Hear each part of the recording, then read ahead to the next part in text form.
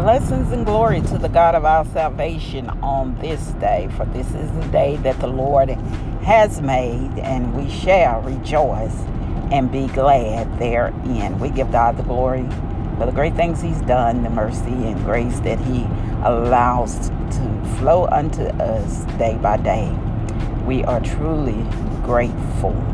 Well, welcome to With Purpose, Our Purpose podcast. It is the podcast designed with you in mind, understanding your purpose, your identity in Christ Jesus. For we have to know who we are and to whom we belong in such a time as this, as confusion in this world is running rampant. But God, hallelujah, who has called the elect, set apart the remnant of people that shall serve Him until the last day, until He dons the sky with His saints to reclaim the redeemed. So let the redeemed of the Lord say so. It is not a time to be silent or to be quiet. We are in a state of emergency, telling the people, crying out in the wilderness, repent, for the kingdom of heaven is at hand. Well, we are up to Luke chapter 5. It is as we continue on our challenge to read a chapter of Luke up until today of Christmas that gives us a clear detail, Brother Luke do, of Christ's life and His walk of 33 years here on earth, to give that personalization of who He was in the ministry as He walked it through. Because our story should read like His story. And if our story is reading like His story, the things that He went through and the power of the Holy Ghost being revealed in us to do the work that He did, then we're on the right track. And chapter 5 addresses Jesus as He is performing miracles. He had already went through the wilderness experience with Satan as he overcome, and again He had to reverse the curse that Eve and Adam had caused to come upon their earth. And the devil is there tempting him with scripture, with word, and the three things that were Eve failed at, Christ redeemed. And he questioned him, as he was a hungered and coming out of the wilderness and fasting and praying for 40 days to turn stone into bread. And then Christ let him know that man can't live by bread alone, but by every word that proceeded out of the mouth of God. And remember, He tested Eve with the tree, the fruit from the tree, and then He took him on to mountaintop and showed him the world and told him, if you bow down and worship me, all of this could be yours. Top of the city, it could be yours. And Jesus let him know that thou shalt worship the Lord God only, and only Him should we serve.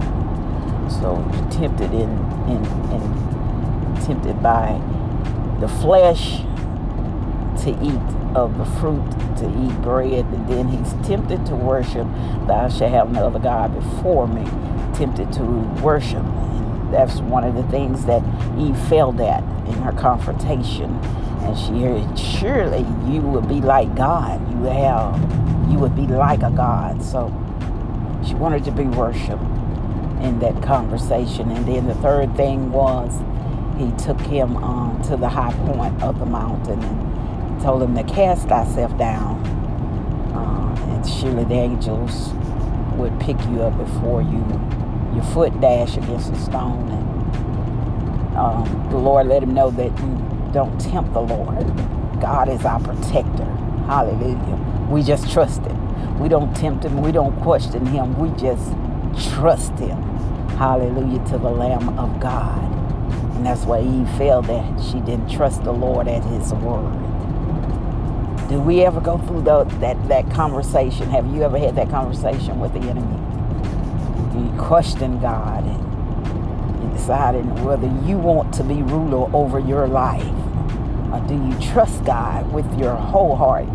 Do you worship Him? Or do you want to be worshiped? How do you serve Him? Do you give service that you get the glory, or do you give service that God receives? And then Is our flesh submissive unto the word of God? Who will you serve? It's all about God. It's all about God. I mean, but Jesus come on out of that wilderness, and when he overcame that enemy conversation, because then he knew his identity. Well, he already knew his identity, but he was bold in it. If Eve would have knew who she was, she would have overcame too. But Christ overcame for us all. So now his identity is ready to be revealed as he went through trials and tribulation. Coming out of the wilderness, he began to perform miracles and speaking the word of God to the people, and they began to flock to him. And as he performed miracles, they gathered unto him, and he found himself at a place and healing the sick and raising the dead and casting out demons, and the demons trying to tell who he is, because they knew who the Holy One was, and it was Jesus. And here comes one particular event that Luke writes about is the man that his friends are trying, that has been on the bed for many years, and they're trying to get to Jesus with him so he too may be healed. He's lying on his bed of infirmity. They couldn't get through the front door, so they climbed to the roof of the building where Jesus was, and began to tear the roof off and to lower him down unto Jesus. And Jesus said, by their faith, not the man that was laying in the bed, he said, by their faith, you are healed.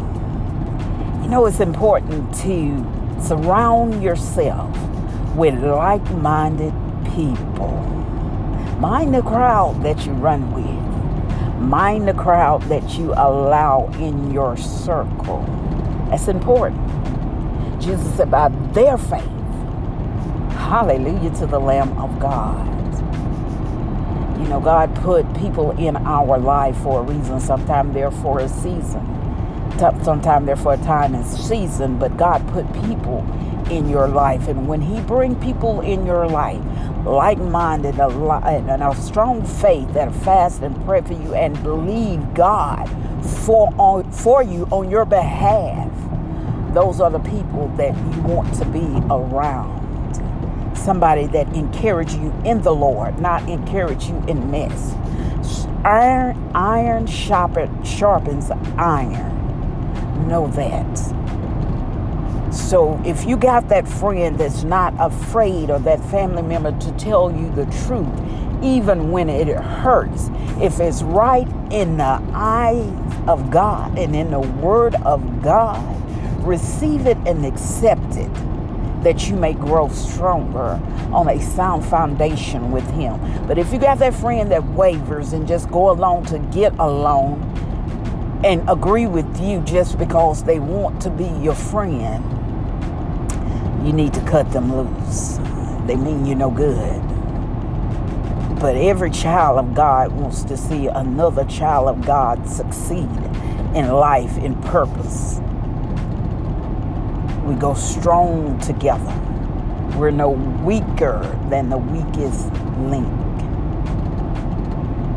But when we're strong in the word of God and strong in our faith, strong in our belief, hallelujah, when we come together, we can change things. The atmosphere begins to change. We don't mind carrying you on your back. Hallelujah. On our back. We don't mind carrying the load to get you where you need to be in order for that miracle to take place. And that is nowhere but at the feet of Jesus. It's at the feet of Jesus. When it's done in love, hallelujah, we all grow together. We're all healed together. We're all standing together. That is the God that we serve. That is God that we serve. Just a beautiful story, beautiful testimony, hallelujah, of who Jesus is. He not only look at you, but he look at the people that are around you. He know you by the fruit that you bear and the way that you serve. He positioned you, hallelujah, to be at the right place at the right time to receive a miracle. Continue to read. You all be blessed as we continue on this expose. Hallelujah. I am enjoying it, and I hope that you are too. Send in your questions, comments, hallelujah, as we proceed until Christmas Day. Be blessed on this day until we meet again.